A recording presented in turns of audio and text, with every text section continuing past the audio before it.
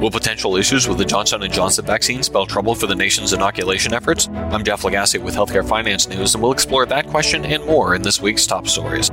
This week, the Centers for Disease Control and Prevention and the Food and Drug Administration recommended pausing the Johnson & Johnson vaccine due to concerns about several rare blood clotting cases in people who have received it. Healthcare Finance News reports that 6 people out of an estimated 6.8 million who've taken the vaccine have developed a rare and severe type of blood clot.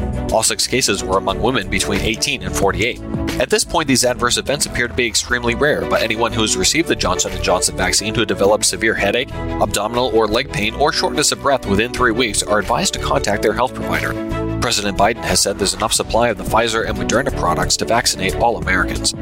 On Wednesday, the Mayo Clinic announced the launch of a new platform that's designed to deliver advanced AI-powered clinical decision support through remote monitoring. It helps providers stay connected and deliver more continuous care to device-connected patients.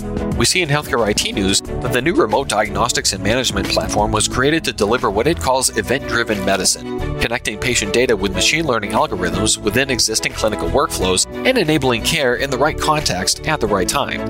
To help the new platform capitalize on its potential, Mayo Clinic worked with vendor partners to launch 2 new spin-off companies, Lucerne Health and Anumana, each focused on a specific aspect of that AI-powered connected health.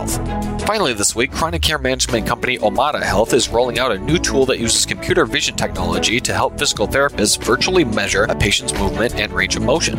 According to Moby Health News, the new technology will be integrated into Omada's musculoskeletal services and will be able to provide therapists and patients with a set of longitudinal data.